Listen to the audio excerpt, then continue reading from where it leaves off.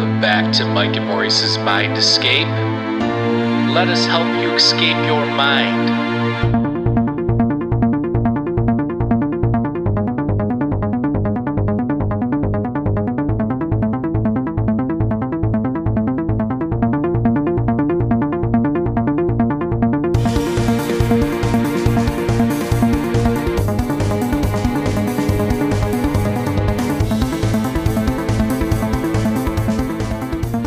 All right, folks, welcome back to Mike and Maurice's Mind Escape. We have episode number 121 today. We're going to be talking about the sun and solar energy with our good buddy and friend of the show, Tom Lane. You've probably seen Tom Lane on our podcast before, having to do with sacred mushroom rituals and his travels down to Mexico and dealing with Maria Sabina and all that. We have 4 episodes dedicated to all that. Go check those out on our channel. But we're going to do something different on this one and talk about solar energy and the sun. Check out Tom Lane's website, solarwolf.org. And I have that down below as well. Check us out on Patreon at patreon.com/Mike and Maurice for $2 a month. You'll get exclusive content. We also have a couple uploads of there with Tom if you're interested in that. And hit the subscribe button and like button, and we're off. So what's going on, Tom? Glad to have you back on. Well, it's glad to be on. I worked from 1977 to about almost 2018 in the solar industry. And I especially did a lot of remote and off-grid stuff, and I think it's important for people to know about the solar tax credits before they end in the next year or so, and also about tiny homes and small homes and how they can determine what's the appropriate size for a solar system that they can get. But I think it would be nice to start the program talking about how some of the ancient civilizations integrated solar as a way into their buildings, from the Egyptians, the Romans, the Greeks, and,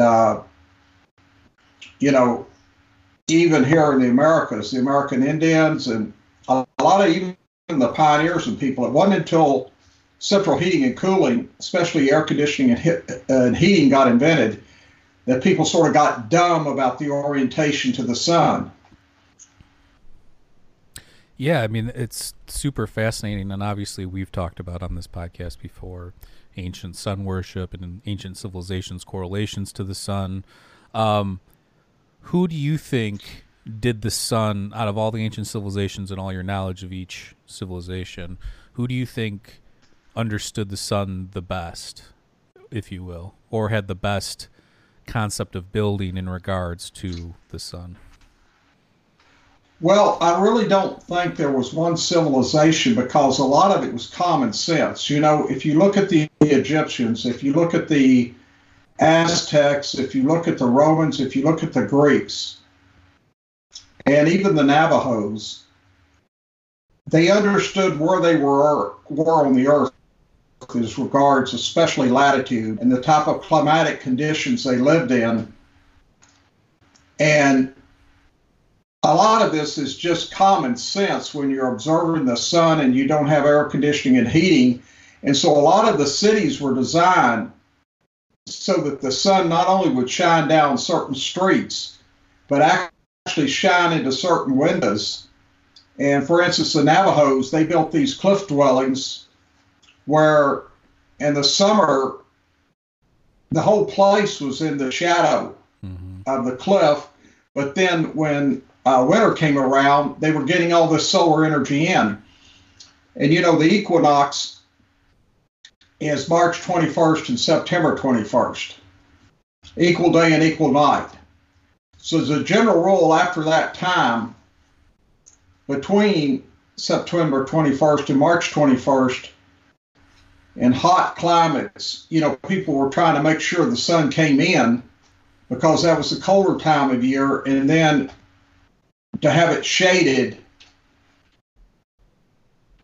in the summertime. For instance, you couldn't take a building, let's just say this building's 20 by 60, and you put it out in the middle of an open field, which of course wouldn't be a good idea, and you spin it.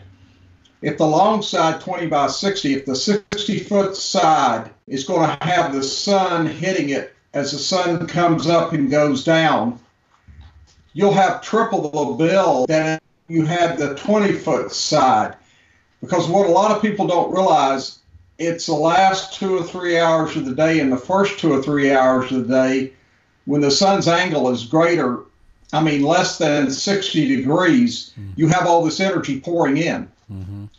And a lot of times, just if you have a large awning or porch, like in the South, it was common to put a large porch on the north side of the house because we were so far south in Florida, we actually get, as the sun comes up and goes down in July, a lot of energy pouring through the north, but especially the east and west sides to have big porches to prevent the sun from coming in, or have trees arranged so that those last 3 hours or first 3 hours of the day, you're not getting any sunlight in, but in the winter months, coming from the south side, you would be getting sun coming into the building. Absolutely. Yeah. And I think we've all been tricked by the sun too, where you'll be in, let's say, Florida or a tropical location. It'll be overcast and you'll be sitting outside all the day, and you'll come in, you'll either be burned or have a little bit of a tan, and you're thinking, how did that happen? It was overcast. But that's just how powerful the sun is, as you're mentioning, especially during certain parts of the day. Now, do you know of any ancient civilizations or civilizations pre-modern times that somehow utilized solar power? Obviously not solar panels like we have, but something that created energy that they used to power things. Do you know anything like that? Well, mainly just for solar hot water.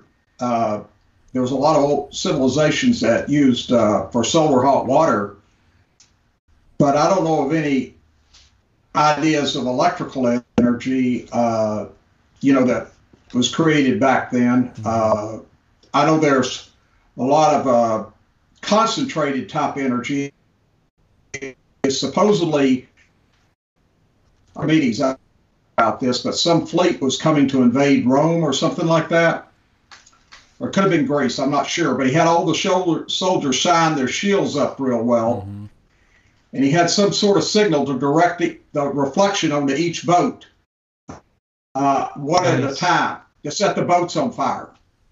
And that idea of reflecting that light, to use it to set the boat on fire. There's a lot of controversy, and people have tried to recreate that, and whether it really happened or not. In the Pyrenees and the Alps in France, the French have created a bunch of reflectors that have actually made.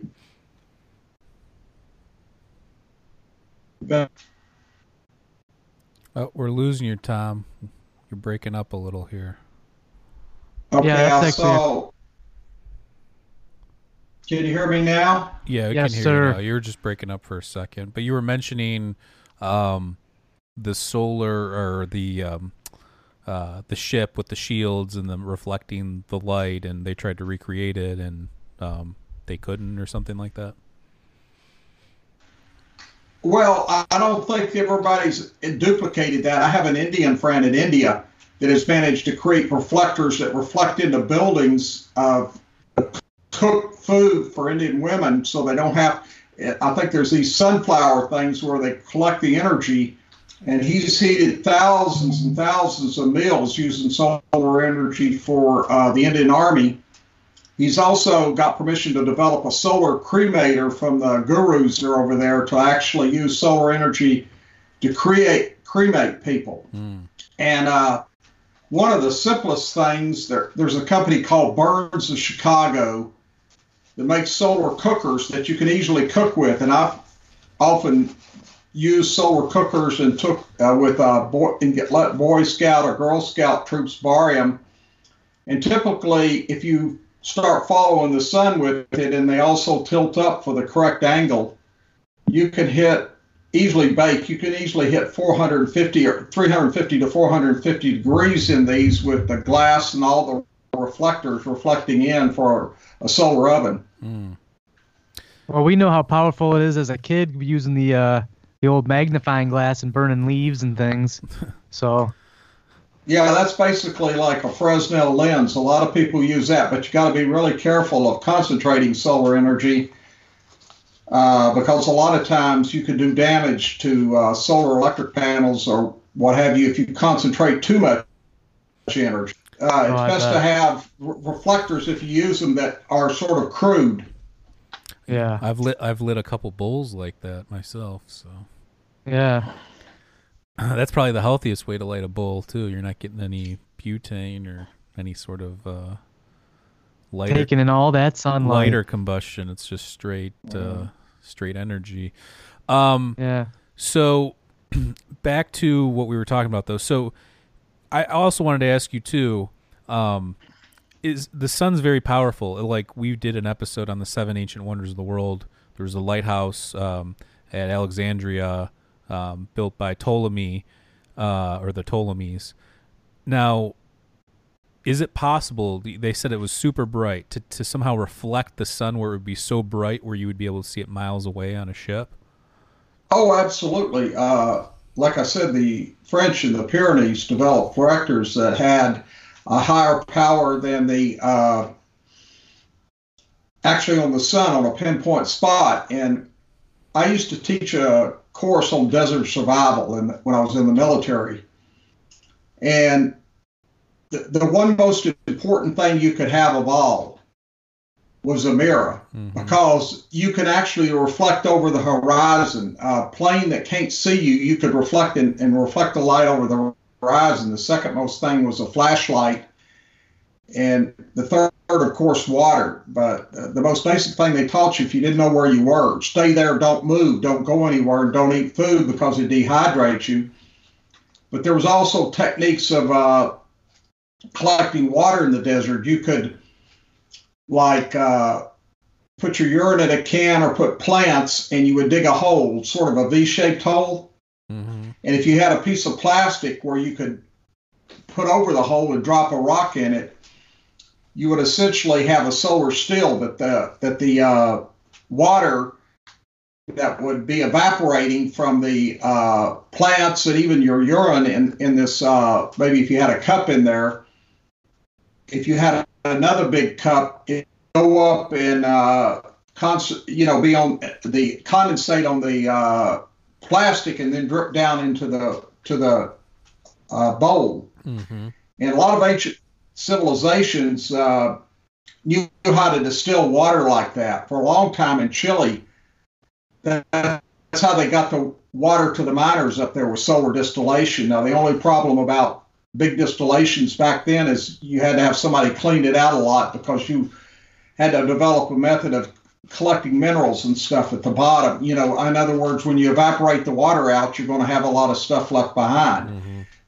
But it's really an incredible way of purifying water. In fact, if you take a plastic bottle that's clear or a glass bottle that's clear and you put water in it, the UV light will purify it in about 2 or 3 days in the sun. It will actually kill any bacteria in it. And you hike a lot. Have you ever done that?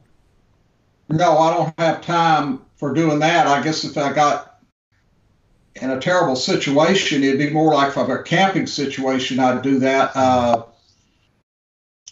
But, UV light, like for instance, when I've had packages because of this coronavirus, they put them on the side of my house and I stick them out. I push them with a stick where the sun can hit it, because the UV light will kill anything that's carbon. So they always talk about, this will last in the sun or that will last in the sun, this plastic or stuff. But I guarantee you, anything that has carbon in it will eventually get destroyed by the sun. That's why when we use solar glass for like solar collectors or whatever, we have to use that, because anything else like Lexan or any type of plastic will degrade. In fact, they pay extra for solar glass that it's called water white, doesn't have minerals in it. For instance, when you see a Coca-Cola bottle, that green comes from the iron in it. And in the old days, when we couldn't buy the special made solar glass, we would look on the edge of regular glass because a solar glass is also tempered. It's designed to take an impact from an ice ball at 52 miles an hour, but the old regular glass would look at the side of it if it was blue instead of green, that meant they would let more sunlight in. Like the red in glass comes from gold, brown glass has copper in it, and I think the old blue bottles used to have milk of magnesia. That's why you don't see many real gold glass, red glass, because it came from putting gold in it. Yeah, I mean, so bottom line is the sun's super powerful, and even the UV rays that we can't see are constantly at work and can be used beneficially for us to grow things, grow crops, kill things. Well, UV doesn't grow crops. I mean, sunlight does. No, yeah, I just meant the sun being powerful. That's what, it does all these wonderful things. But in terms of how we've interacted with it, obviously there's been a lot of sun worship. And I think that when you look at the universe now, we know so much more. We've been outside of our planet.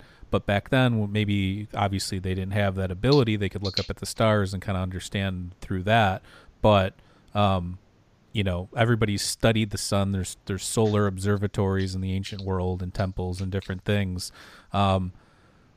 When we look at, we don't even really think about the sun, right? I mean, people want to get sun. They want to go out. They want to get vitamin D. They want to,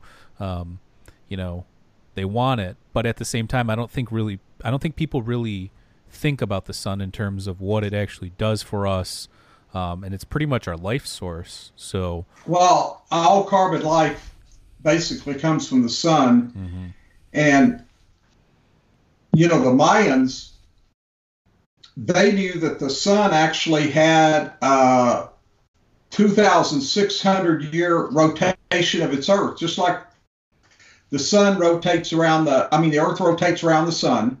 365 days. They were very into the fact that Venus had an 854 day rotation, but they knew about the elliptical. It's sort of like a figure eight that was pulled apart, rotation of the sun around in its own orbit. But the thing that always used to amaze me when I would go out to talk to people about solar energy, because especially being here in Florida, where we had a lot of solar energy, but, if a house wasn't underneath a tree, pretty much in the summertime, you didn't have to worry. So if I was out at a house, or if you have somebody that pretty much from about November 21st to January 21st, if your house isn't shaded, you're not going to have a problem. But I used to take these site selectors with me, and it was amazing to see the sun's path from basically about September 21st to March 21st. And in the northern climates, they even have these site selectors that are even expanded period of time. But I was just amazed how many people would tell me, oh, the sun comes up and goes down there. Like, for instance, the sun comes up due east and goes down due west on March 21st and September 21st. And of course, it's coming up for instance, where I'm at on June 21st, way in the northeast. And from being directly overhead, it's only tipped 8 degrees to the south, and then it goes back to the northwest. In the reverse in the summer, where it's coming up way to the southeast, only coming up about 26 degrees above the horizon, and then heading to the southwest. But people would just be really say, oh, it comes up here and goes down there, and this house is always, it's just amazing how ignorant they are. Well, we know people. They ain't the brightest sometimes. Let's get into your background with solar energy, how you got into it, and how you spent most of your career in the field. Well, one time when I was doing mushrooms in a sacred ceremony in Mexico, I had this dream about this Mexican goddess or woman or something. It was amazing. She had gold teeth, and she showed me this crystal, and all the energy would come from the sun. Well, later, when I went to St. Louis, and we were in a house on McLeod and number 1 Taylor Street. It had been on the Maharaji's house during the World's Fair, and we were actually growing mushrooms there and showing people how to do it. This was back in about 74, and I actually knew absolutely nothing about solar energy, but there was a place where people would share things, and it was called the Sharing Place. And people would go there to learn yoga or different things. And one of my friends had a solar cooker, and that really amazed me. And then when I went to Florida, I taught for 3 years, and I taught my students back when the first energy crisis happened how to make solar collectors for heating the water for the school. And then I started working with Dr. Eric Farber, I'm in the Solar Hall of Fame. I was the 44th or 45th person put in, but Dr. Farber and Farrington Daniels and about 2 others were the first people in the Solar Hall of Fame in 1956. He was an interesting character. He learned English in Austria, and he came to the United States at Washington University. And he was actually in the Austrian army when the Germans used them when they invaded Poland, and he couldn't stand what they were doing. And he got to Norway when he was supposed to go home on leave, and he was the last boat out of Norway to the United States. And he was a famous scientist that developed a lot of uses of solar energy. And California had been a hotbed of solar pool heating, but Florida had been a hotbed of solar water heating because of the thermosiphon collectors that where the collector's above, and it naturally rises above to a tank. And so when the first solar boom started in the 79 to 86 period, I used to go to all the seminars and he would always be teaching the basic stuff at them. And the reason I went there was people come from all over the country, and I wanted to hear what their experiences were and what they, from them. And so later, I wrote a lot of books on solar energy, training manuals. There was a real dead period after 86 because the solar industry got hit by 2 things. We lost the 30% tax credit because of Reagan didn't extend it. And then 2 months later, another calamity was that oil prices plunged from $36 a barrel to 9, 10, 11. So everybody thought the energy crisis was over. It was sort of really ignorant because the fuel at their gas didn't make any difference anymore. Carter had outlawed using diesel fuel for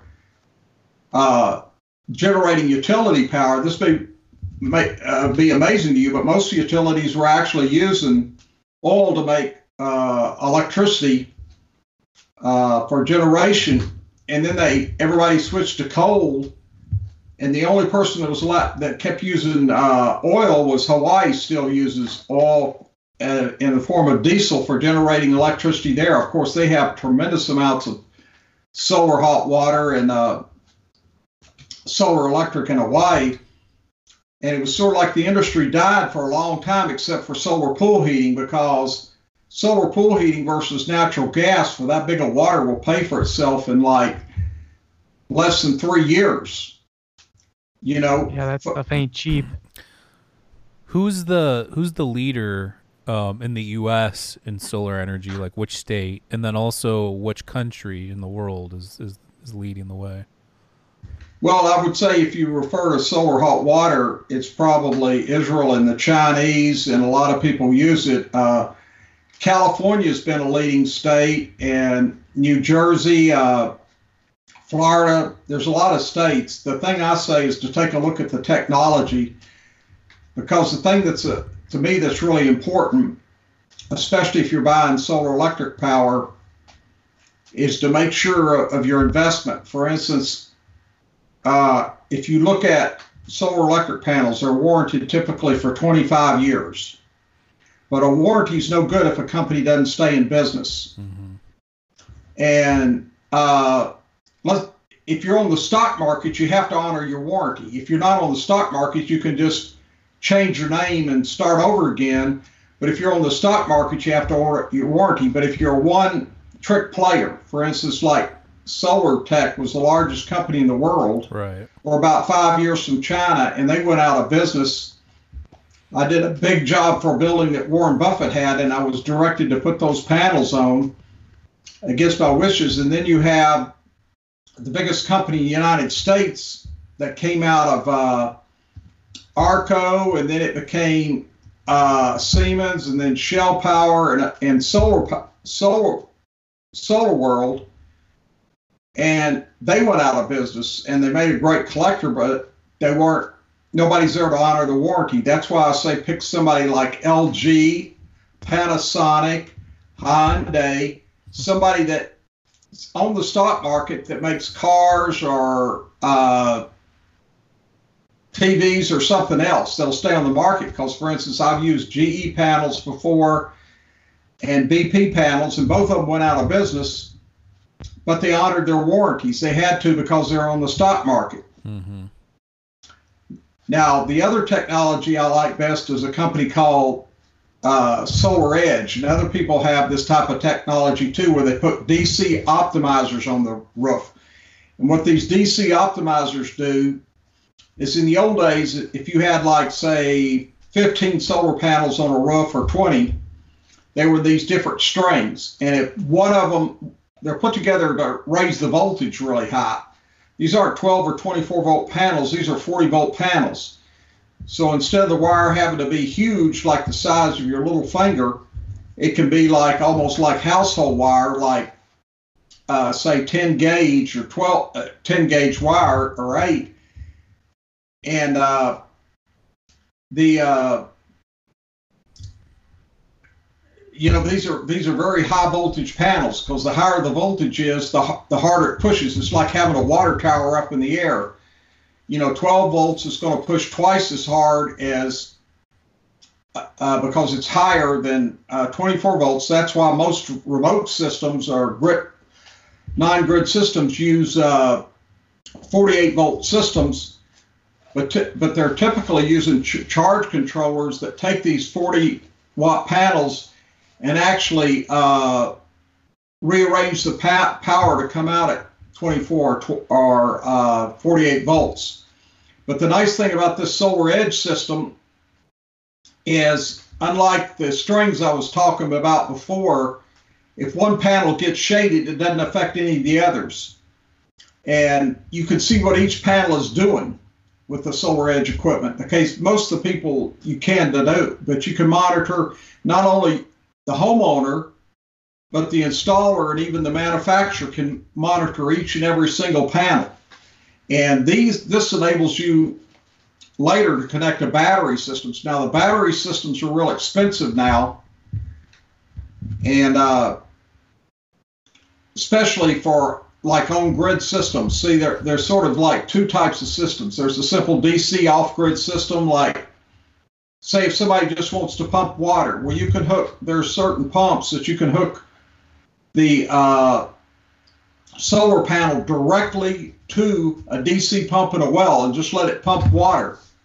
Because DC, unlike AC, is variable speed, and it's perfect for DC pumps because the solar panels, the interesting thing of it is they don't lose their voltage no matter how much sunlight there is. If you're in full sun or if it's raining, the voltage stays the same. It's the amperage that's going up and down. So amps times volts equals power. Mm-hmm. So if you have a DC pump, it just slows down. Now, they're really great for water troughs and animals and doing like the old windmills where you put a tower up in the air to get water pressure. The other simplest thing is like solar lighting. If you want to light a light up outside, like a billboard or a sign or something, you can use these little lighting controllers. And the advantage there is that your solar panel is actually the photocell, like, in the type of these light poles where they turn on at night. Right. And you're just hooking up the power directly to DC lights. You don't have to have an AC inverter. And so what happens is you hook up to the battery, you hook up to the DC lights, And then there's settings to set it for how long you want to be on at night. Like at my office, I used to set it for 6 hours in the evening and 10 at 2 in the morning. And a lot of these things have deep cycle disconnects. So if we ran into a real cloudy day, and after 6 hours at night and 2 in the morning, it was not enough power, it just disconnects. But most of the off-grid systems, you're going to be using inverters that are going to change the DC power to AC, and you're typically going to have a battery charger in there too. So let's say you run a generator, like I did a system for a guy down in Pagonia, and the only time he ran the generator was when he was doing the dryer in his house. So the power, when the generator comes on, goes directly through the inverter to the load. And the excess power, if there's any, then charges the batteries. So you're having a battery charger. A lot of people on remote islands and places like that, they'll run the generator to power really big loads. And when it's running, it's also charging the batteries in the solar system. A lot of people have remote hunting camps will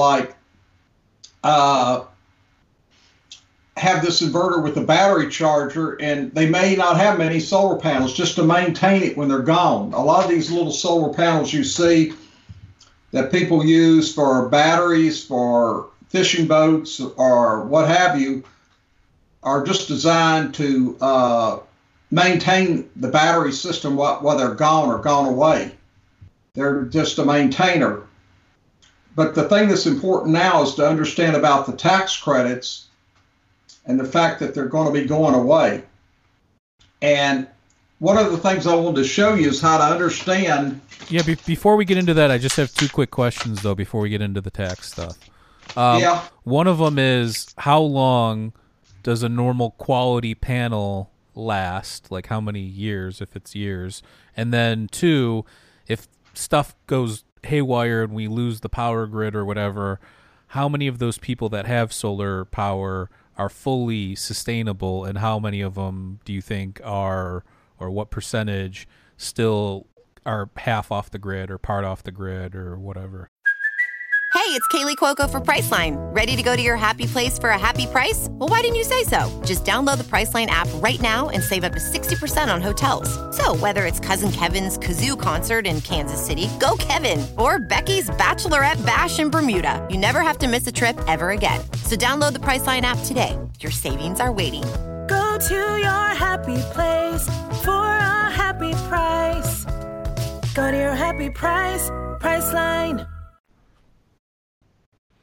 Well, those are good questions. Number one, the first solar panel ever made about 1950 by Bell Labs is still working. And the single crystal technology, if it's well made, should last 50 years, especially if it's made by German or American companies or Canadian companies, or if you have the factory in China being run by Germans or Americans. And they're using single crystal. Now, polycrystalline panels have a pretty good record too. And some of the warranties are 25 years or so, and they're really good warranties. Now, 90% of the people that have these systems in the United States are what are called grid-connected systems, where the grid is the battery. When your transformer that's outside your house transforms the power down in your house, or it blow everything up, because that's super high voltage. But if you're producing more power than you're using, the transformer works the other way. It sends the power back. It transforms it up. So transformers work both ways. You send electricity in one side, it transforms it down. You send it in the other side, it transforms it up. And let's say you're at your house and you just have a straight grid connected system and you produce 30 kilowatts that day. Well, maybe you use 16 in your house. The utility has no idea that you use those 16. But you produce 14 more than you were going to use during the day, right? So those 14 go back to the utility, and they put a meter in that shows how much went in that day and how much came out, just like your regular meter, but it's reading two numbers. Now, your system is actually showing you what it's producing that second in time. If you look at it, like say 12 o'clock during the day, you'll see what it's producing, whether it's full sun or rain. And even if it's raining hard, it may be, say, a 5,000 watt system still be producing 500 watts of power. But so, okay, you use 16. They have no idea of that. You do. And you have a historical record of everything you produced and also each day. But you set, say, 14 back. Well, maybe they set 12 in, so they owe you for 2 that day.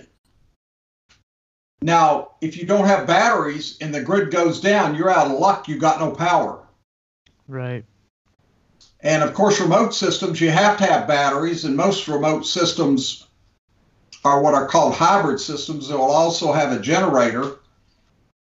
The best generators to get are these like Honda or Yamahas that are called inverter generators that actually are DC generators, and they're changing it into AC for the house. But a lot of people now are getting an on-grid system that will actually have a battery with it. And that's because some utilities have started turning, well, if the power goes off like in Florida, that's great to have. You know, when I was working in solar, every time we had a hurricane, for the next 2 years, I would sell a lot of systems with batteries. Mm-hmm. So in case the grid went down, and they would forget about it. Now, a lot of these systems now that they're putting in, you know, the battery's just there on standby. But some utilities have gotten really negative towards solar. They're saying, oh, you can't put more solar panels up, or there's too much on the grid. Or they won't give you the same money for it. It's going back. They maybe are charging you 10 cents. And a lot of utilities will give you 10 cents going back, but then a lot of them will say only give you 5 cents. So there are systems now that, like SolarEdge and some other people have. Remember I said you produce 30 kilowatts, right? Right. And you use 16 in your home, but you had 14. You sense the grid, but you don't send the 14 back to the grid. You use it in your own home later at night. It's set up so that you can use that 14 at night. You don't send anything back to the utility. Of course, if your system isn't producing enough, you know, the solar power is coming in from the utility. So how much solar power do you have implemented in your home?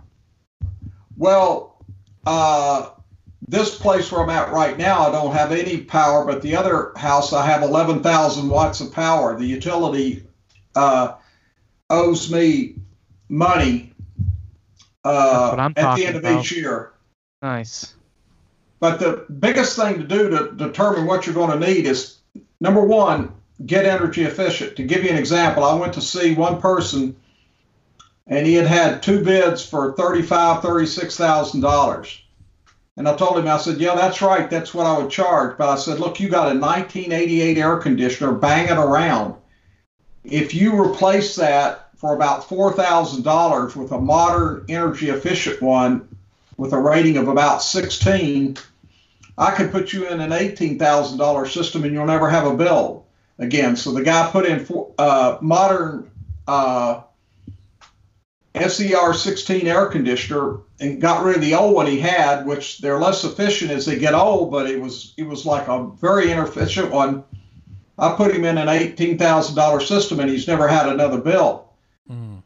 So the idea is put in LED lights, put in energy efficient equipment first, but then you get your utility bill and you look at your bill for the last 12 months and divide by 12. That's going to give you an average of what you're using, right? Mm-hmm.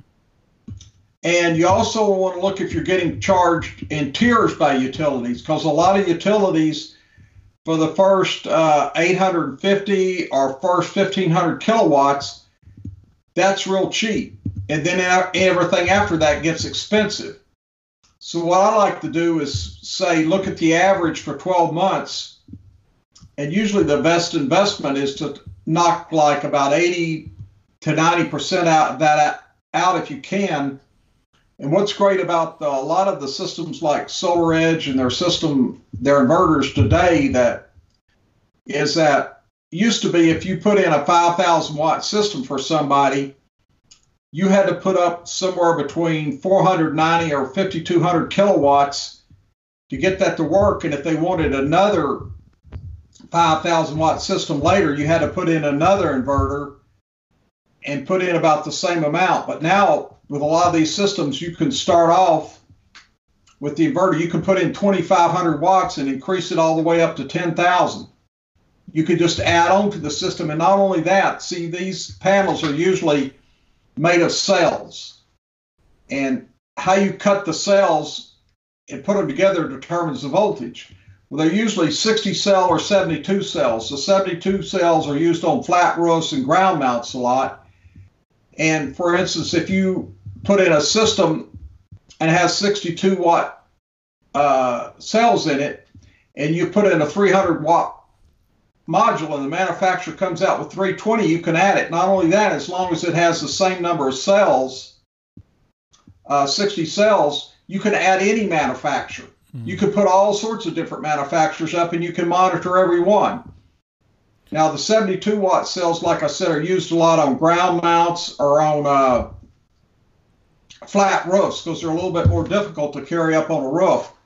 Now, the interesting thing about the tax credit that people take advantage of if they do ground mounts, I built a lot of barns for, I didn't build them. I had a construction crew build a barn for the farmer or build sheds. Like one guy I did a couple of years ago, he parked his tractor, his pickup truck, his boat, and 2 cars underneath, and that all counted for the tax credit. There's nothing in the tax credit that says how high your ground mount has to be or has to be made. Now, the nice thing about some ground mounts is it makes it easy to tilt, especially if you have a small home. You can have a spring, fall, winter, and summer position and change the tilt about 3 or 4 times a year real easily. I had those panels that I've got 3,000 watts on 3 ground mounts, or about 3,300 over at this one house, and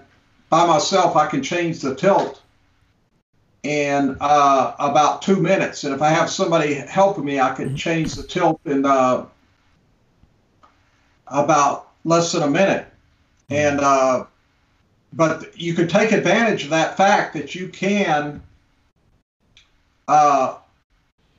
get your whole roof paid for. The whole mounting system, if you need it for like a carport or a garage or workshop. And that's very common. And a lot of people can take advantage of that and get the tax credit on that. And then on Florida, another thing, we're exempt from sales tax and property tax. So if you're buying the equipment for that shed or for that mounting system, you don't have to pay sales tax on it. Plus, it's taken off property taxes. Now, there's a website called DSIRE USA. DSIRE USA. D is in Delta, S is in Sierra, I is in Indigo, R is in Roger, and E is in Echo, USA. That site explains about the federal tax credits, but it'll also show you in your particular state if there's any benefits or credits that you can get. Another interesting aspect of this, let's say trees were shading your solar panel. If you cut them down and you get the tree man or the solar guy to say they had to be cut for solar, in other words, if it was shading at any time of year, from 7 in the morning to 7 in the evening, any time of year, if you needed to cut that tree or whatever, that counts for the tax credit too. And sometimes modifying your roof, like some people will change from a shingle roof to a metal roof, and they can get sometimes part of that for the solar tax credit. See, here's the interesting thing about the tax credit. It's 26% this year and 22% next year. If a person was, say, a policeman, and their spouse was a nurse, or they were a doctor and their spouse was a teacher. And even if they're going to do the solar system later this year, just like if they built a house, they can go to their employer and add more exemptions. See, an itemized deduction, you can only get the next year, like interest. Like if you borrow money, since the solar system is attached to real property, in other words, it's supposed to stay there when you leave. Technically, I guess you could take it off the roof and go, but right, it's a fixture. I mean, I'm in real estate, and yeah, right. So what that means is it's like a ceiling fan, like it's attached to the house. You can put in the contract that you're going to take it with you if you want, but for the most part, if it's not negotiated on in the contract, then it stays with the house. And here's another good thing about real estate too. Say you're selling a house and somebody has a horrible old air conditioning heating system, and the new owner says, look, I want to put this in the contract and I'll pay to put it in. They're actually going to be ahead from a cash flow position, because what I'm trying to tell you is if you start pulling these credits out and say you've got a 10-year loan for the solar, you immediately are going to have close to 50% of the money back the first year, and the cash flow starting by your withholding taxes that first year. Now, you have to fill out the form, say for 2020. When 2021 comes around, you fill out this form, but your savings should be about 15% a year if it's sized right. And the itemized deduction should be about 5%, and you're getting 26% back from the federal government, was dollar per dollar. Like if you spent $10,000, you're getting $2,600. Now, the unfortunate thing, if you aren't working and don't have any tax liability, like say some poor person living off Social Security in a home, then they can't get that money. Now, if you had something like an IRA or some money coming due that you're pulling out that the federal government's going to get, or you just sold a business or something you're going to have to pay taxes on, then that would make sense to get it, and it also carries forward. Now, when this tax credit ends in 2 years, businesses will still have 10% and utilities, but right now also a business has a 5-year depreciation. You can depreciate the equipment over 5 years if you have solar equipment. And it always amazes me where people will say, well, I'd really love to get it, but I can't afford it. And I don't know if you've ever read that book, and he also has a lot of YouTube videos. He's a Japanese gentleman that lives in Hawaii. I can't think of his name now, but the book was called Rich Man's Son, Poor Man's Son. And explained why he sort of had two fathers. Well, one father was always poor and the other was rich. And the reason was the poor father would never, ever use money or borrow money except when he had to for his house and his car. But the rich father knew that there were certain situations he could borrow money from a bank and actually invest it and make money. Right. It'd be like, let's say I told you you could borrow $10,000 from a bank at 6% interest right now. You can probably get it at 4%. But let's say I told you that. Well, if you could make 15% interest in another bank, your solar system, you'd be crazy not to put it in, right? Right. As an investment.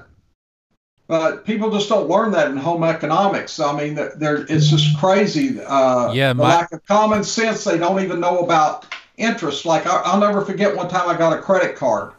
My secretary said, "Oh, you got a $10,000 you could spend on your credit card. You can go out and spend 10 grand." I said, "Don't you realize you got to pay it back?" Yeah. Let's go paint the town red, baby. Yeah, I mean, in our home economics class, they taught us how to bake snickerdoodles and stuff which like I'm still doing today.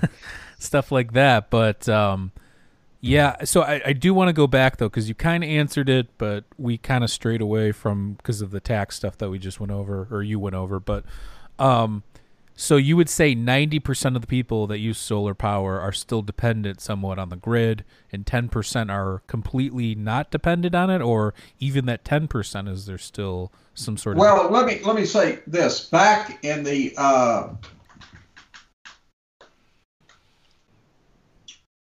late 80s, especially the 90s, and up to about 2006, most of the people using solar were having to do it off-grid. Mm-hmm. And there weren't very many people doing it. Most of the people were just doing and repairing solar hot water systems from the 80s, or the solar pool heating was thriving. Right. Because like I said, even versus natural gas, it paid for itself in 3 to 4 years. But a lot of people were using it in remote places, and I was doing it because of that. Now, I made a tremendous amount of money in Y2K because the people really freaked out. Yeah. Mm-hmm. But if you look at the late 80s and the 90s, you know where most of the solar panels were being used? Where? Humboldt and Mendocino County in America by the pot growers. That makes sense. They would actually have meetings at places and say, we're having a meeting tonight about energy. And there was a couple of companies in the Bay Area that were making a fortune selling solar panels because people were off grid. And it was the pot growers off grid. In fact, one time I got a letter from the feds. They had found this water pumping system I had sold to somebody, and it was a solar water pumping system where they're pumping in water out of a creek for solar panels. And I said, look, I just sent it to this address. The person sent me cash in the mail, and they sent me an address to send it to, and I sent it to that address. I don't know who it was or anything. So this was before, Right. like, computers really took off and data and that kind of stuff? Yeah, and for instance, I put a well pumping system down in the Dominican Republic. It was pumping water from 500 feet deep. It was for a goat farm where the goats would not give any milk. They were used to weed the aloe vera and the sisal fields, and they would move them, but there was no water. When I was down there working in this town, I only got about two gallons of water to drink a day. And the south side of the Dominican Republic is like Arizona or New Mexico. The north side toward America is like a tropical jungle, but the south side is just unbelievable. They call it, I think, the Savannah area. And so I was doing a lot of off-grid systems because you couldn't connect to the grid. Mm-hmm. It wasn't legal to do it. And finally, you were able to connect to the grid, and I was doing some of the first systems that were 48-volt systems without batteries, and then some companies started developing these high-voltage systems that you could connect to the grid, especially out of Germany, because the original thing, all this came out of Germany,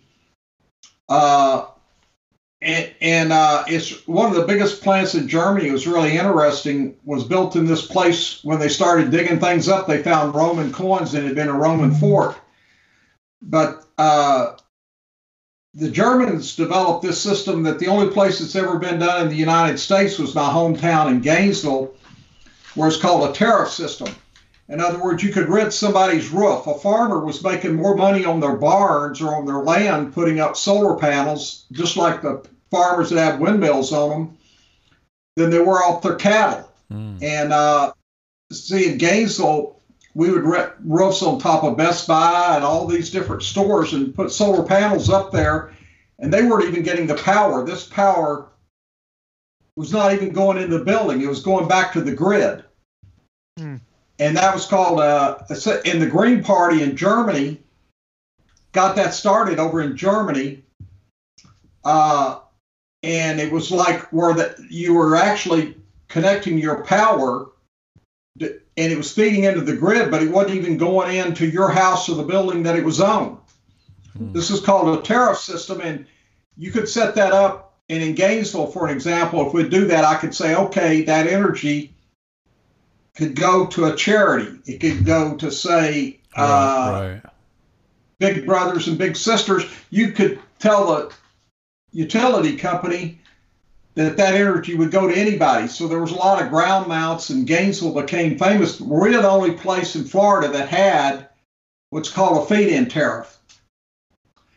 But the utility made a couple of disasters here, especially with a biomass plant that they tried to do that turned into disaster. So they cut out that program. But we still, if you connect to the grid, you can get the same money that you send back as they charge you for until the end of the year. Like, for instance, when I produce more power than them, at the end of the year when they total it up, if I produce more than them, they only give me about half of what it's worth. Mm-hmm.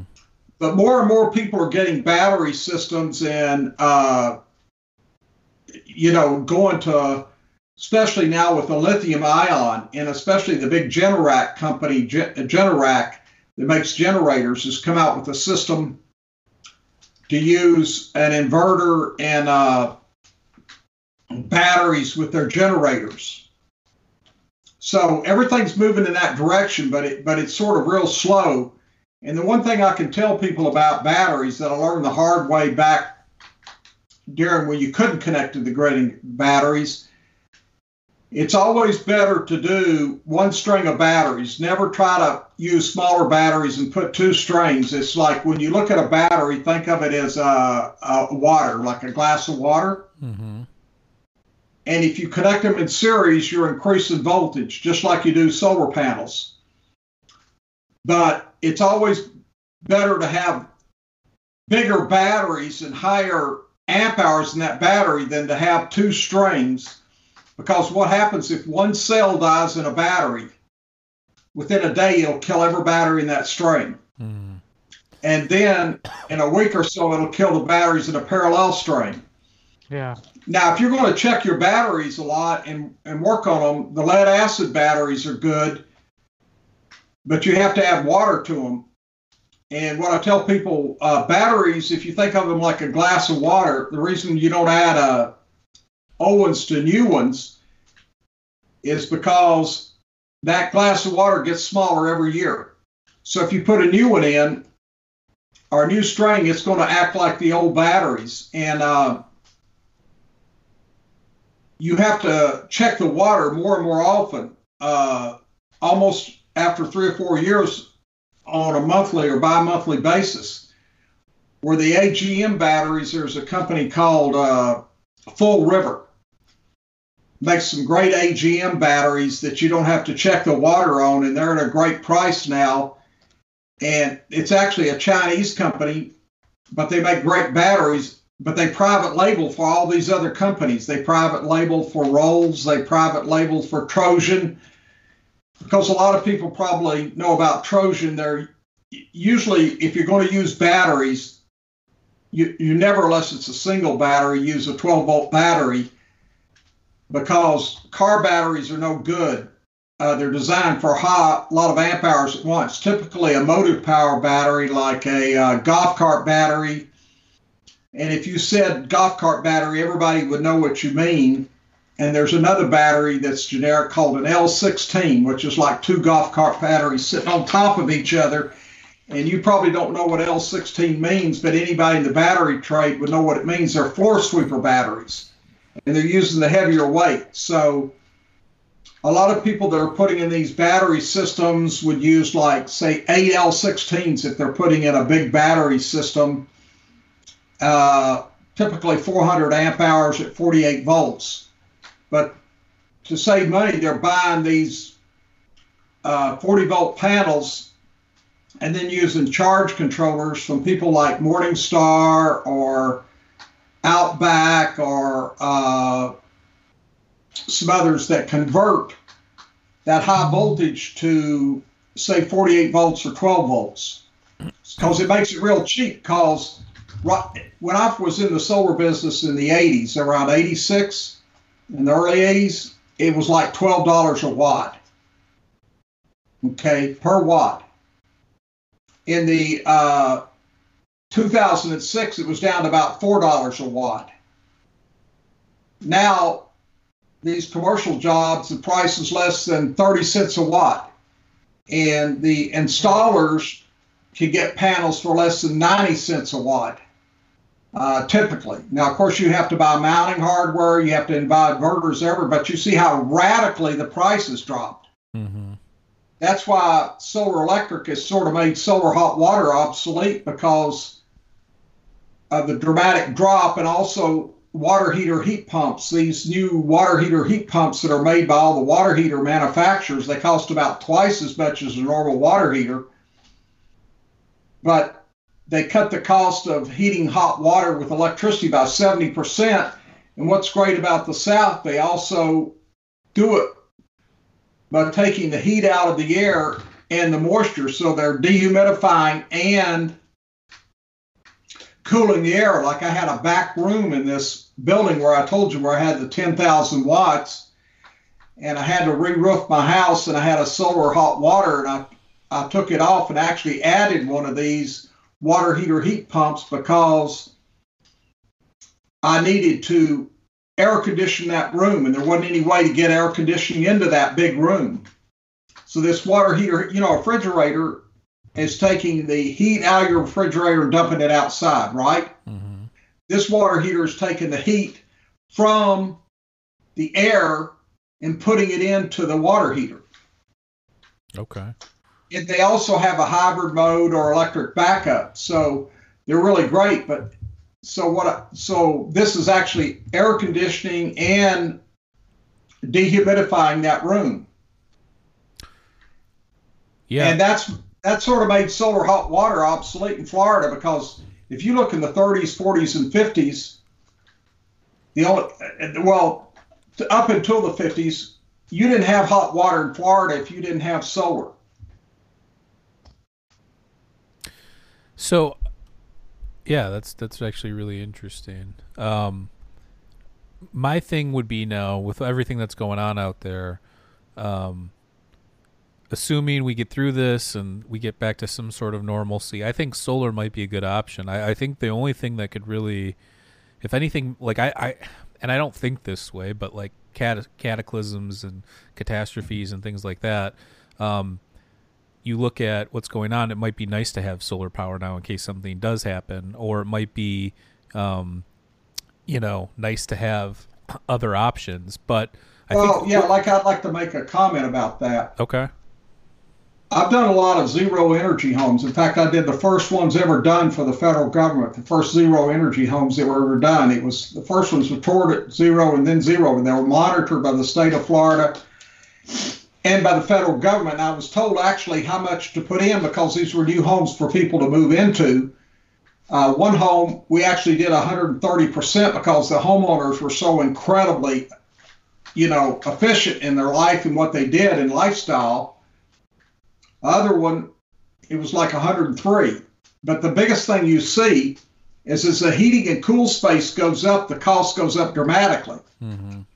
So these homes were like 2,800 square feet typically, or almost 3,000 square feet. Now, the average American home in 1950 was 850 square feet. Now it's 2,800. And if you want a McHummer, or what I call a McMansion home, it's going to cost you a fortune. Now, once you get to a tiny home, especially homes under 800 square feet,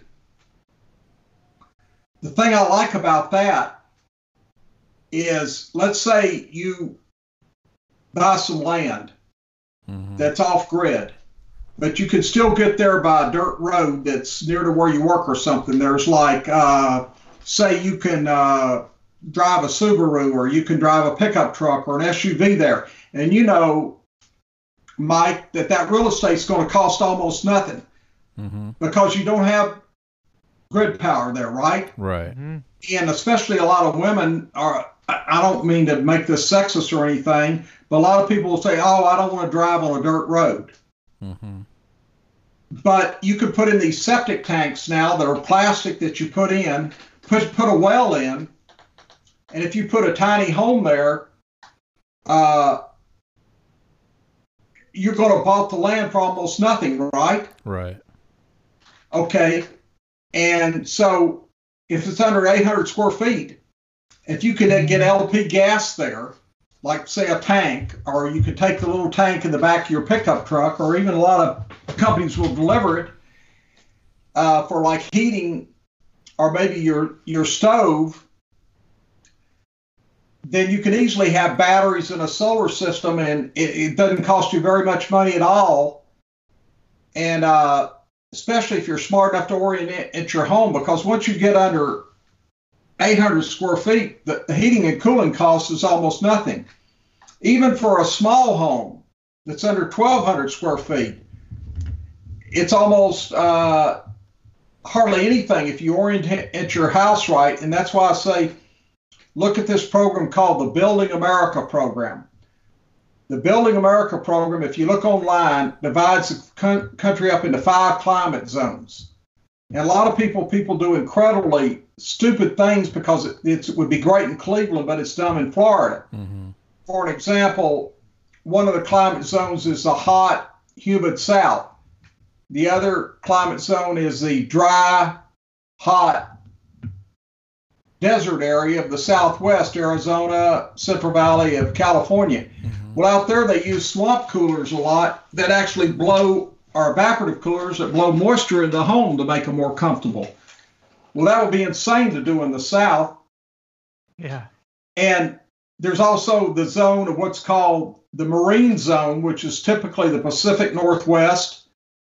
And then you have sort of the middle Piedmont area, and then you have another zone that is the extreme cold area, which is typically the New England area and the stretching through Montana and that way over to Washington, about to Seattle, through Montana and that area. Well, something that would make incredibly good sense, say in Montana, would make absolutely no sense down in Arizona. And even a local climate, like you go up to the Grand Canyon, Kingman or that area in Arizona, should have a typically different type of design than somewhere in, say, Tucson, near the border. So, and there's microclimates that you have to be aware of too. Like, for instance, if you were on the coast in California and you were facing panels, you'd think, oh, I'll face them due south on a flat roof or ground mount, but actually it'd be better to face them about south-southwest because of all the fog in the morning, right? Mm-hmm. Just like you might be up on a mountaintop somewhere and you could face due south, but if you were down in a valley, maybe you're in the fog in the morning, so you would face things southwest. And so that's certain microclimates to take into consideration. And there's NASA websites and you can look at for the solar radiation in your area and all sorts of tools. And if you're getting a solar contractor, the good thing is probably, look at a couple of different bids. But I would recommend staying away from these, what are called micro AC inverters on a roof. I don't like them, and stay with the DC, and where you're just doing the DC optimizers, because you don't have hardly any of the electronics. It's much, much simpler. And then you have one central inverter down below. Mm-hmm. To bring it back to what I was mentioning, though, and you kind of, jumped into it for a second, but when all this blows over and everybody gets back to some sort of normalcy, the grid obviously is the grid, but when you look at potential cataclysms or catastrophes, not that it probably is imminent or likely, but why not be prepared? As we can see right now with everything that's going on, we weren't prepared for this, but let's say the only thing that I think that could affect solar energy would be possibly, like a asteroid or a comet impact that might blow up tons of stuff. Well, there's a possibility of electromagnetic impulse from the sun. EMP or a solar flare, you're right. That could be. And if that happened when you were on that side of the thing, your solar panels might survive and might not. But if I was in a hurricane area or somewhere where there'd be earthquakes like in California, I would want the battery backup to my system and have the battery backup, or at least the ability, because you can buy these systems and put batteries on there that are just sort of on standby or an emergency, and they'll last a long time because they're not being used. Of course, on an off-grid system, you're going to have batteries. But, I would look like, say, if you're in an area that had a hurricane, or because if you mount these solar panels right, in Florida, we have to mount them for hurricane wind loadings. Like I tell people, I laugh, I said, the structure I use, if it's on your roof, will make it actually stronger. And if your house does blow away, when you find your roof, the mounting system will still be on there. It's still pumping solar energy. There's no house, but it's still working. Yeah, I mean, I've done houses out in the islands in the Bahamas that were literally Hurricane Floyd hit. Very few people know about Hurricane Floyd. There's been 3 hurricanes. They're over 200 miles an hour. Mm-hmm. One of them was Camille that hit Biloxi. Mm-hmm. And I mean, it took stone buildings to the ground. Even weather stations that were supposed to survive, it took to the ground. There was people going around to hurricane parties, and they'd come back to the house and nobody survived except maybe one kid that was found in a mattress in a tree 20 miles away. Damn. Jesus. And Hurricane Andrew was at 200 miles an hour, but it was only 50 miles wide, and that only went through a certain area really fast. Yeah, I remember Andrew. I think I was like, I don't know, I was young, but that was 94, 95. I believe, if I'm not mistaken. I don't know. Yeah, something like that. And that's why all those boa constrictors, because it went through what's called Bowerbird Row. And those Africans started mating with a huge Burmese python, and now they got this hybrid python that's the African more aggressive than the African and bigger than the Burmese and eating everything up in the Everglades. Yeah, the African rock python, I've seen some of those shows on Animal Planet. Those things are big enough to swallow a human baby. Well, they sometimes swallow alligators down there, and the alligator could get them, but they don't have a natural enemy. Didn't they think, though, isn't the thought behind that is when Hurricane Andrew hit, some like venomous snake or some snake sanctuary places that had all these got out? Because obviously pythons, Burmese pythons, African. The reason they call that Bird Row was down in I think it was Kenwood, or I can't remember exactly, but I went down there doing solar work before. That's where all the birds were in and the snakes. That's where everybody was importing. Everything was in. It was on the outskirts of Miami near the swamp there. Mm-hmm. And so when these buildings got wiped out and blown away, the snakes and the birds all got loose, and the like I say, the Burmese, which was big and non-aggressive, mated with the African that was smaller and super aggressive. And now they got a super aggressive hybrid snake in the Everglades, and you're allowed to hunt it all year long. There's rewards, and sometimes I'll have hunting parties, but it keeps spreading. They've developed a couple of tricks to get it. But then the hurricane that nobody hardly knows about was Floyd. Mm-hmm. Floyd happened in I'll find it. 1999. It was literally 200 miles an hour, 300 miles wide. I was doing solar over in the Tampa Bay area, and I could feel the winds that day. But that hurricane went through the Bahamas and literally cut islands in half. It blew every single dock away. Mm-hmm. September 7th, 1999 was Hurricane Floyd. Yeah, if Floyd had come across Florida, it would have been like a bulldozer. This state would still be recovering. Yeah. Mm-hmm. Category 5 hurricane, or Category 4, excuse me. Yeah. I mean, it's just like if you follow earthquakes, they upgraded the earthquakes after one in Africa. That one level up now, it's higher. And the same thing with hurricanes. After Camille, they started upgrading hurricanes, the speed of what they were, because Camille hit Gulfport and Biloxi in Mississippi, and that came through in 72 when I was training in jungle warfare school in Louisiana. And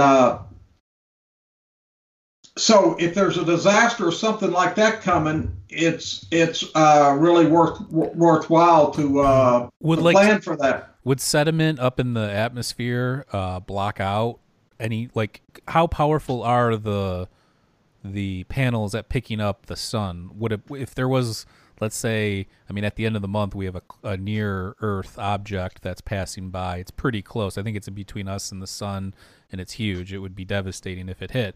But hypothetically, let's say something did hit, maybe not as catastrophic, where would all that sediment blown up, and would that prevent the sun from getting down to the solar panels, or would it still do its job, do you think? Well, they think there's two huge meteors, one that hit Mexico and one that hit in Russia, that have made the sky dark for a year. And of course, Tunguska when Krakatoa blew up, yeah, that had a major effect. And but you'll still be producing solar power. Right. That's my question. Would the solar energy still get through the sediment that's in? Oh yeah, it'll still, some of it to get through. Like, for instance, solar hot water. You have to rise above a certain point of temperature to make hot water. Like, it won't make any hot water in the morning, and it won't make any in the afternoon. And if you, say, have 140 degrees during the day, it has to rise to a certain temperature to make hot water. Mm-hmm. But from the time the sun goes up to the time the sun goes down, whether it's rainy, cloudy, or foggy, there's some kilowatts coming in. There's some wattage coming in. Mm-hmm. Now, the important thing is, if you're, especially in a northern climate, that you're facing either due west or due east or south best. You can't face it north and expect it to work. Now, in Florida, we can get a north-facing roof to where I'm at in Gainesville to work about 8 months out of the year, and then by the time you get to Miami, if the slope's low enough, it'll work all year round.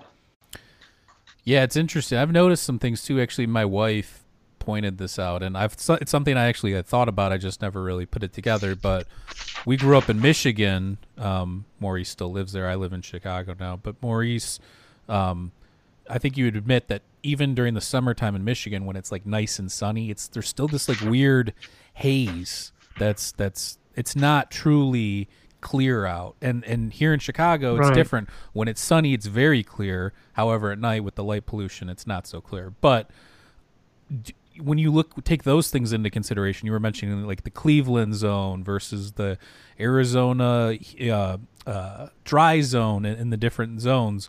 How much does that actually affect what's being taken in? Forget about like moisture. Well, there's a big consideration on where you live. Now, one thing I didn't tell quite the truth about solar energy is on solar electric is the colder it is, the better the solar electric panels work. Like when we're doing charge controllers and inverters, say if you could only do 10 panels in Cleveland or Michigan, I could maybe only do 9 in Gainesville.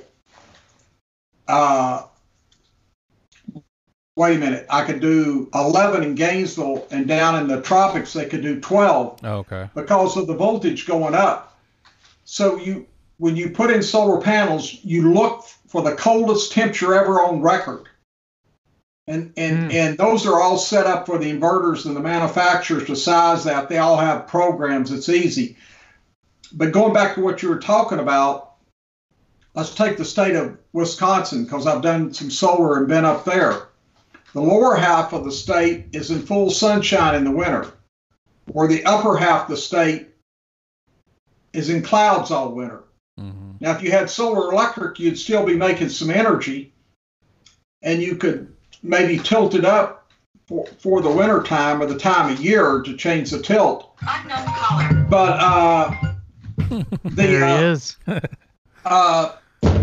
The solar hot water just wouldn't work at all. If you're going to try to space heat, it'd be idiotic. Another example of that was I worked in solar and lived 2 years in California in the Central Valley, where Davis is, Fresno, mm-hmm. Chico, Modesto, Sacramento.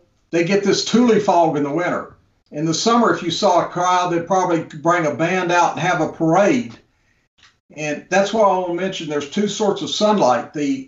When you're in a dry climate, reflectors will work. They don't work well in humid climates because of the diffuse light. And in the south, the light is almost has a yellow tinge to it, where if you're out in the desert or that Central Valley in the summer, it's like much more of a white color.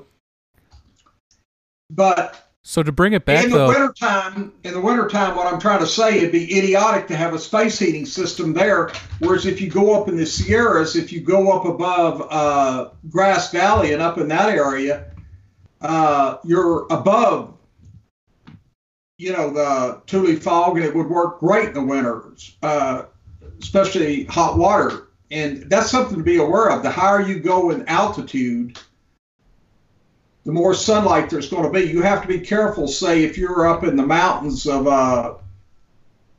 the Rocky Mountains somewhere high, in a cold area, not only are you going to get all this reflection off the snow, which is set up to take, but you have to count that the conditions are going to be colder there than, say, if you were down in Denver. So you have to sort of plan for that, too. For your solar panels, you maybe have one less in a string than you would down in Denver. But the manufacturers, will give you all that information. Yeah. Lots to consider with that stuff. And I think go ahead. I just want to say something about when you plan electrical energy for a house, you have to plan on a 1.25 multiplier for electricity. That's just a safety factor.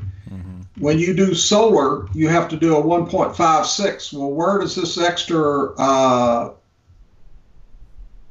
why are you planning the 0.56? That's called the edge of cloud effect in water. For instance, you could be in a place, a lot of people don't know this, and you're in full sunlight and you're getting really hot because there's a bank shot off of a cloud.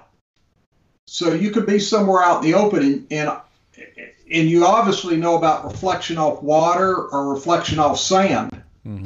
Or reflection off snow, but you could be one place and you're doing pretty well, and then all of a sudden there's a cloud somewhere in the distance and it's doing a bank shot on you. So that's why solar panels and everything are rated for a 1.56 multiplier compared to normal electricity is 1.25.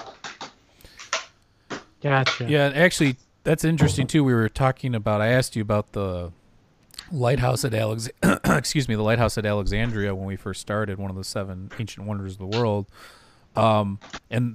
Everybody's, the big talk back then was about how this thing was able to reflect reflect light super far distances. Alexandria is in Egypt, and it's pretty dry there, I would imagine. I don't know Alexandria specifically what it's like, but it would make sense to have that there where you could see it probably a longer distance with all that moisture in the air. Well, if you look at the older lighthouses too, they made sort of lenses, that there were these Fresnel lenses and sort of cut like crystals and everything, right? Right. And you could put a little kerosene fire or a little fire in the middle and it would magnify it and send it way out. Yeah. All the old lighthouses, they didn't have electricity. They had little kerosene fires up in them. Yeah. Or some type of fire they were making. And the light was going through these lenses like magnifying glasses and being shot out. Yeah, so that's like one of the theories too about the lighthouse at Alexandria, that there was a big fire and that there was a mirror behind it. So I've read other things that said it was just a mirror that would reflect the sun, and then I've read other things that would say during the daytime it would reflect the sun and at nighttime it would reflect fire. So well, yeah, I would think that because you're not going to get much power from moonlight. You could actually get a little voltage from moonlight, but you won't get any amperage. Right. Yeah. So yeah, this has been a super interesting talk. Is there anything else that we didn't get to that you want to talk about here before we wrap it up? Well, let's see my list here. This man comes prepared, folks. Yeah. Well, we talked about how to judge if you've got a good site.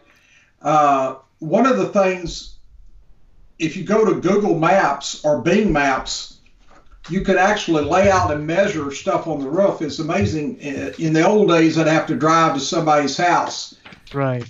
But in the modern days, somebody would call me and I would go to Bing Maps or Google Maps and look at their house, and I would say, sir, do you realize your house is underneath trees? If I come there, we're going to have to cut them down. Or, I could see that, they were in a situation that was fine. And you could actually lay it out. You could measure on the roofs. Now, some of these solar programs that solar contractors have, they can even take into account stacks and everything and lay it out without even going to your house. And like my son is doing a lot of systems in Orlando, and that's a great thing about this coronavirus. He doesn't even have to go in the house if you do pool heating. And usually solar electric, the most he'd have to go into would be the garage, maybe. And so that's a thing, how to determine if you have a good site. And we talked about the solar and being energy efficient first. It's like we're talking, for instance, and I'll just go through this one more time. The difference between having a 100-watt incandescent light bulb and a 10-watt LED light bulb that gives the same amount of light. Right. It's amazing how much you save. Just like I talk about the air conditioning system that I got the guy to change, it ended up saving $14,000. Yeah, we're big proponents of the LED system. Our uncle actually has an LED company working on lights for garages and things like that. And the other thing is, you really need to be prepared for the zombie apocalypse. We're getting ready for it, I'll tell you that. The Walking Dead, real life.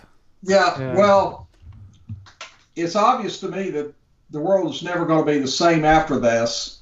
Well, I think there's definitely, at very least, people are going to take way more precautions. And, I mean, I think for this, it's like, I think we could probably maybe figure this out, obviously. I think that they've made some headway. So hopefully that goes, in the right direction. But you have other things, too, like chronic wasting disease. You mentioned zombie. That's a real zombie disease that affects deer and those. Yeah, if you ever study about prions and how they found out about the cannibals in Malaysia, that they got them to quit doing it, and then it would recur again. Yeah, I mean, this is like prions aren't living, right? Because prions, that's what like mad cow disease, like all that was. Yeah, and for instance, in Europe, when they would have executions, people would gather to drink the blood, and people don't realize how much quote unquote Western and civilized people were cannibals,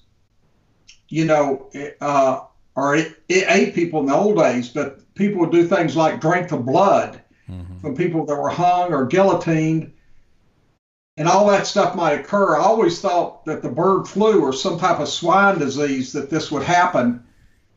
And I agree with Bill Gates, more than likely than a nuclear war. And these pandemics may come again and again because this coronavirus has had 4 mutations already. And my son's down in Brazil. He's a guide on the Amazon. And they thought, oh, well, maybe when summer comes along like the flu, it'll go away. But down there where he's at, it's in the 80 degrees all the time. And they're having it down there. So it's not being affected by temperature. Yeah, I think. And hopefully we'll prepare for the next one, because this is going to be a disaster. Right now, 1 out of every 1,000 Americans have it. Yeah. I mean, look, I don't want to spend too much time on it. Like I said, I mean, the whole point of our show is to help people kind of escape this stuff. But again, everybody stay safe, keep your distance, make sure you have all your essentials, make sure you have all the medicine ready to go if need be, and just take precautions, do what the scientists tell you, do what, the real things that people, and obviously nobody knows exactly what's going on right now, but I think if we all stay together, I think that, we'll figure this thing out. We'll overcome this. I'd like to make one comment. Solar is important if you're off grid because you don't have an option. If you have grid power, it's really an investment. And especially for utilities, it's a great investment. And a friend of mine that's a broker was telling me, because I was amazed at how the price of gold and silver is going down. Mm-hmm. And I called him, asked him, I said, anytime there's any sort of emergency or stuff, usually gold and silver goes way up. Right. But he said gold and silver and diamonds and artwork, so many people are selling it like crazy to raise money or because they've lost on the stock markets due to margins and everything. Uh-huh. So if you look at it as an investment sort of standpoint, because I always told people, I said, solar energy is not an appliance if you already have electricity or hot water. But I said, if you have now, it's a really, really great investment. And especially if you can get the tax credit, you're ahead on the cash flow. And you're always ahead, and you're typically got all your money back on a 10-year loan in 5 or 6 years in your head. But if you can't get the tax credits, it's going to take you 12 or 14 years to get a total return on your investment. Mm. So that's why it's so important to take advantage of this, why it's available to you. And if you look at that with the tax credits and everything, you're getting about 20% per year in non-taxable income. And that's the important thing to remember. $1 saved is worth more than $1 earned. When you save $1, whether you put in a more efficient air conditioner or a more efficient light or solar, that may be worth as much as $1.25 or $1.50 earned that can be taxed. Right.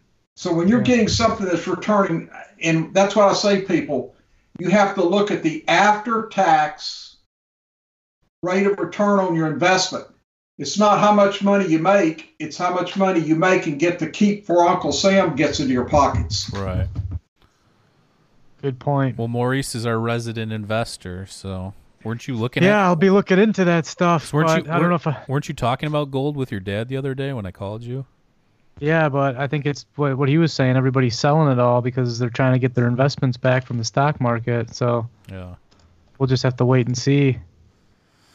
Well, I mean, thanks for coming on and talking about this. I know this is kind of a change of pace of what we normally do. Normally it's all about, Mesoamerican metaphysics and sacred mushroom rituals and that kind of stuff. But I think that this was fun to talk about it and something different that you don't hear a lot of people talking about. So we appreciate you coming on and sharing your expertise on the subject. And we'll get you back on again. I mean, maybe next time we'll figure out something new.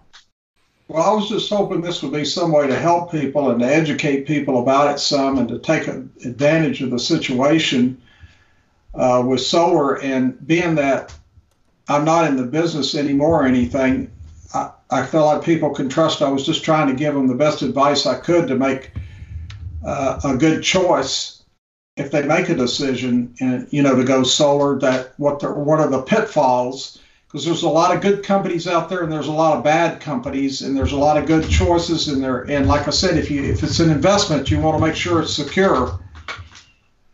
For sure, and I do think that you conveyed that, and obviously you're a very sincere person, as many of our listeners have known from the other episodes that you've been on. So I don't think that there's an issue there. I forgot I called you Tom Wolfe by accident at the beginning of the because he's all spiffy tonight. Two great psychedelic writers, but and I see the fine suit that Maurice has on there. We're gonna get him. We get that from a London tailor. Yeah, we're gonna get him a tuxedo T-shirt. We gotta get him. Yeah. But yeah, thanks again for coming on, Tom. This was super enlightening, and again, we will have you back on. Everybody, go check out Tom's book. I have the link below. I have the link to his Amazon page. I have the link to his website, solarwolf.org, and he's also has a Facebook group which we are in as well. About sacred mushroom rituals. I have the link down there. Check us out at patreon.com/Mike and Maurice. For $2 a month, you'll get exclusive content. We do have 2 uploads on there with Tom. One of them, he's walking us through the process of the sacred mushroom rituals, and then the other one we discussed Bufo alivarius, or the Colorado river toad, and the F5-MeO DMT produces. So go check those out if you have not already, and check out our website, MikeandMauriceMindEscape.com. And that's it. We'll catch you guys next time. We love you all. Stay safe, and peace. We're out. Goodbye.